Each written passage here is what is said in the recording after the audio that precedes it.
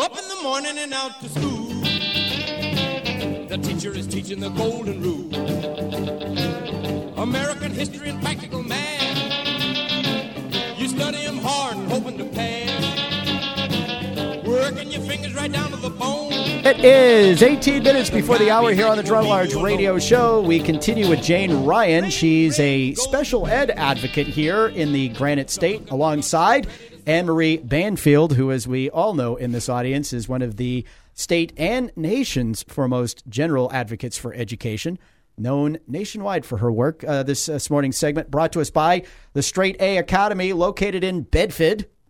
Yeah, they're in the heart of the bubble in Bedford. God rest Kathy Bennick, right? The Bedford bubble. Yes. God rest her. Anyway, innovation in education is their mantra. So whether or not your child needs help with standardized testing, tutoring in specific subjects, private tutelage, college consulting to help figure out where they can mature and blossom as young human beings, and so much more, check them out at straighta.com. That's straighta.com. So, Jane, Judy called. Folding clothes was her vocational education. And where would she go to do that, where she'd be employable? I think that's a travesty. I think that... I don't know, ENR cleaners? I have no idea. that girl's getting shortchanged. She should... Right. Well, see, to me, I mean, her IEP should include getting her from, a fourth grade reading level to a fifth grade reading level to a sixth grade reading level, not folding clothes. Right. Absolutely. And I can see where it's daunting from parents because of the parent who's invited me in. You come into a table, you come into a room, and seated around the table are all of these experts. It's the psychologist, the teacher, the guidance counselor, the principal, the special ed this, the special ed that. It becomes overwhelming. And if you don't know the lay of the land, you just sit there and you nod and you nod and you nod because they're the experts and they're going to tell you what their evaluations are, what you do. And, the parent that I'm working with has sort of seen this rodeo before, and the purpose, I believe, well, she says the purpose is twofold. One, so I can learn the process, and two, so I can keep her in check because she gets very emotional.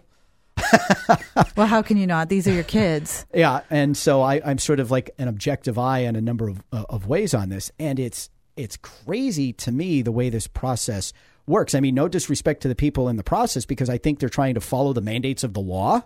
I agree. Especially with me watching. Not that they wouldn't otherwise, but it's like, That is an intimidation technique, too, because when you come in and you're one person and they bring 8 people in, and they all sit across the table from you, that is a very intimidating action. But do you think they do it to be intimidating, or do you think they do it because the law requires when these meetings take place that all of these people be present? They are not supposed to do that. That is actually illegal. Really? Because it is it's a known intimidation technique. So how is the process supposed to work if you're not supposed to have everybody in the same room at the same time? Everybody's supposed to come in and sit down all around the table, not with people. What happens is school board sits on, or school personnel sit on one side, parent sits on the other. So it's like facing a firing squad. So they're supposed to sit all around the table, and they're not supposed to make it appear as though they're beating up on you. Because the parent often comes in with a certain idea of what they want in the IEP, and they'll talk about what they want in the IEP, and they'll be like, oh, we can't do that. All right. We have school board member Lisa Freeman from Manchester Ward 5, chair of the school district special committee on special ed, on the phone. Good morning, Lisa. Good morning, and good morning to Jane and Anne-Marie. And Jane, everything that you're saying just is so incredibly true. From the soft intimidation practices to the language not being, really something that the average person can understand. Now, I have a son on the spectrum who's almost 23 now. But as an occupational therapist, I understood what a lot of that said. I understood the IEP process. I understood the laws. But your average parent who comes in for the first time doesn't even know what IEP stands for. So, I think a lot of it has to do with, really educating these parents and getting them on board with the process.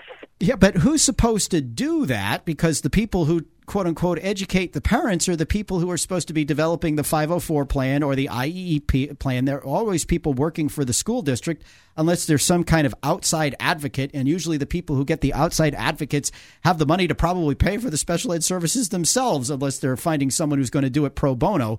for them. And from what I've seen so far, the only industry bigger than special ed is the special ed advocacy industry, which, it's almost like a chicken in every pot. There's an advocate in every, in every place almost. Am I wrong about that? If you can afford an advocate, all the more power to you. They're about $200 an hour. A reduced rate advocate is $80 an hour. It's very expensive, and your lower income people are not going to be able to do that. The balance to the educators is that they have to give you a worksheet that is a safeguards and procedures worksheet, which is mandated by the federal government. So when you're in the meeting, they kind of slip the worksheet to you. You have to sign that you received it, and it's not particularly readable. And it talks about due process, which as a parent, if you're going into an IEP meeting, you don't really want to jump the gun and start talking about due process right from the start. That's only really meant to be if there's a cauterizing situation. Gotcha. So, Lisa, well, Jane, again, I want to thank you for being there and speaking about this, because we are spending an exorbitant amount of money on special ed, and I do think there are a lot of holes in it. And I was the one who asked the question about vocational rehab, if you had any experience with it. I know that the experience I had with vocational rehab and my son was really lacking. So, and I do understand why the kids on the spectrum do end up on SSI, is because they're really not getting what they need before graduation in order to develop some soft skills into something they can, market. So, again, I will thank you, Anne-Marie, thank you, and I will hang up and listen to you further. All right. Well, that's a great call by Lisa Freeman in Ward 5. So we got about 5 or 6 minutes left here in this in this segment, or in the rest of the show. So what sorts of things do you want to bring forward in the remaining time that we have? I also want to point out, you had mentioned something about special ed maybe not being the best scenario. I can tell you this. Many, many times new teachers are put into special education positions. I don't know that that's the best fit for them, because a lot of them are coming out of college where they did peer-to-peer teaching. So sitting around and teaching your classmates is considerably easier than being in a classroom and managing students who have real issues. I don't know that putting a new teacher without good supports is the best idea. Right. Well, see, in this district, we have, so I think it's special education teachers. Correct. And then we have regular education teachers who have kids who are being mainstreamed into their classes. I don't know that Manchester, and I can't actually speak to this with any specificity, just says, oh, you're a new teacher, you're going to do special ed. I don't think it happens that way here. So I'm not exactly sure where you're coming from on that. Well, I think a lot of times when teachers, right now, in order to get certified, some people are doing a dual certification, which is the standard education degree, with a special ed class, and that gives them dual certification, so they can teach special education. But one special education class is really not sufficient, and special education is a broad spectrum. Well, yeah, I mean, you got learning disabilities, intellectual disabilities, autism. Right now, there's no certification for autism. Behavior is another one, and new teachers don't have the ability to classroom manage effectively right off the bat. And teachers who only have had one special education course, I think someone had said something about special education not being able to handle students who are gifted. And that's true, because if they do take a few special education classes, it's usually in intellectual development, and they're not able to handle someone with autism because they specialized in something completely different. So what's the answer here? I think they should take a look at the certifications for special education and change them. I don't think a blanket, I think, when the original special education law was created in 1974, they had in mind kids with cerebral palsy, severe intellectual disabilities. The law has not really changed significantly enough to differentiate kids with learning disabilities who have something like dyslexia but are very capable, and they can be held back just by having a label. I think one of the things that I've kind of witnessed is it's almost like they're looking to find a reason why the kid can't learn and come up with an alternate plan for them to be in school. rather than focusing on the things the kid can do while building on it. So I wonder whether or not the process of identifying students, that's just the impression that I've had from me too, from conversations that I've had, but also from what I'm seeing in this process. Yes. No disrespect to, the people involved in that. My read on it could be wrong, but it almost seems to me like they're not really looking, or the emphasis doesn't seem to be on, okay, what can the kid do? What is there for us to build on and help maximize their academic development in areas where they can, and help make them better performing in areas where they're challenged? And I would agree with you. And we are the only country that approaches education from that negative standpoint. Every other country approaches it from what assuming the child can do rather than can't. But this federal law is just, if education is supposed to be personalized and the needs of every child are supposed to be met, it seems to me that there ought to be the ability for people at the local level in the building to determine how best to handle kids with various issues, shall we say. So that they're getting academic skills developed so that they can function without them being unnecessarily an imposition on everybody else who functions in a more normal manner. Well, you also have to take a look at the education system we have in this country, which has not changed significantly in around 100 years. It was originally created... Between the bureaucracy and the unions, is anybody surprised? It was originally created for people to have jobs in factories, which is why you have bells between classes, because that signified shift ends. And it really has not changed in any significant, meaningful way. So when you're talking about changing the system like Parker Varney did, they're trying to say, I mean, how many people do you know want a job in a factory today? No one. But what? I got to be honest with you. I reject this whole factory notion of education, because at the end of the day, whether it was quote unquote for a factory job or not, it still had to inculcate a basic level of skills. And you know what? As I said at a curriculum and instruction committee meeting the other night, I don't care if you're rich or you're poor, you're black or you're white.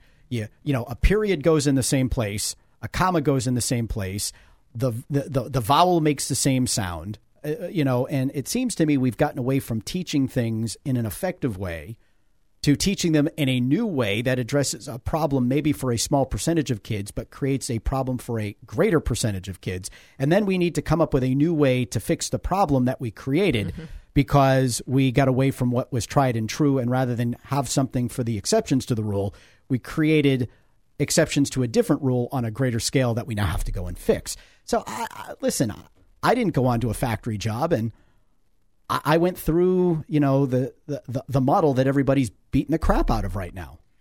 Well, Rich, I think too that, there's always this discussion on marketability and jobs. And I don't think that's the point of an education. Right. And then I think we lose focus on literacy. We really have just lost our focus on literacy, making or helping these children to become literate to the best of their ability. Right. And literacy comes in multiple forms. It comes in English. It comes with being conversant in math. Literacy comes with being a knowledgeable citizen about your history, heritage, and the institutions and how they function. See, we're not equipping kids to apply what they've learned wherever they want to go. Somehow it became the job of the school system to make sure that, IBM's got its next supply of workers. And I don't agree with that shift. I've not agreed with it since, that this is Obama redesign in public education is more workforce training versus which literacy. Is truly the German model. Yes, it is the German model. And so when I hear from these special ed parents, yes, of course you want these children to be able to function, and yes, it is nice that everybody wants their kids to be able to become workforce marketable to some degree. But if we lose that focus on literacy, then what we have is a 11th grader reading at a 4th grade level and never moving beyond that. Exactly. And if you want to be marketable, you have to be literate. Yes. If you're not literate, I don't care how well you fold the clothes. Absolutely. And frankly, I think some of this, like Judy, who called earlier, said, she said, she can fold the clothes at home. Right. What am I doing that in school for? At some point, parents have to be part of the equation too. I should not have to teach you how to balance your checkbook or fold your clothes or pick up your room or anything else. You also have to remember special education students have only been in the system for 30 years, and the system was not designed for them. And I think a lot of school districts approach it, oh, this kid has autism. This is what we're going to do. Check a box, check a box, check a box. I agree. And the system isn't, quote unquote, designed for them, but the law forces them into the system and tries to make pretend in a variety of circumstances that they can be, quote unquote, just like everybody else, when in many of those instances, from what I've seen, they really can't. And are we doing that child any good or the children around them any good by forcing them into a system that isn't able to really meet their needs instead of figuring out a way to really meet their needs? I mean, if I can take a summary of our conversation this morning, that would be it. Would I be wrong? Well, I think, too, some kids are getting medical services in schools, and that has never been introduced before. And school districts are able to... Oh, hell, we're paying for full-time nurses. Well, school districts are able to recoup some of the money through the Medicaid for Schools program. Are you familiar with that? Oh, yeah. Okay. And so but even still... They do that. I mean, I also, there are times, too, there's a certain number of kids with special needs who take up a lot of resources. Mm-hmm. And then there are others who have learning disabilities who have a lot of potential who get fewer resources. Mm-hmm. So this is you have to make sure they're covered as well. This is a Washington one-size-fits-all and a law that's so big and so complicated, very few actually understand it. So they have this blanket application. They drive budgets through the roof, and they meet the needs of nobody in doing it. Hey. All right, folks, I appreciate the time. You're coming in. Very interesting discussion. Thanks so much for taking the time to do it this morning. We are out of time here on the Gerard at Large radio show. Tomorrow, County Attorney Dennis Hogan will be in to address his controversial comments over the refugee who seems to escape the law to commit more crime. What exactly did he mean by trying to give him a path to be a better citizen? We'll find out. Mike Bistany joins us for Fitness Effects. Auto Care Plus will be in for Auto Care Corner. And Ward 2 aldermanic candidate Bob O'Sullivan will be with us in the 8 o'clock hour. His opponent refused to come on and discuss the issues with him in a debate here on the Gerard at Large radio show. So he gets more time. The other guy doesn't. That's the way it works here. For the entire team here at Gerard at Large, I am your ever humble host, Rich Gerard. Thanks for tuning in. Until tomorrow, be good, be well. Don't do anything we wouldn't do. We're proud to have in the audience. Thanks for being there. Please remember our sponsors. Give them the first opportunity to earn your business and let them know you heard about them on Gerard at Large. It matters. Be good, everyone.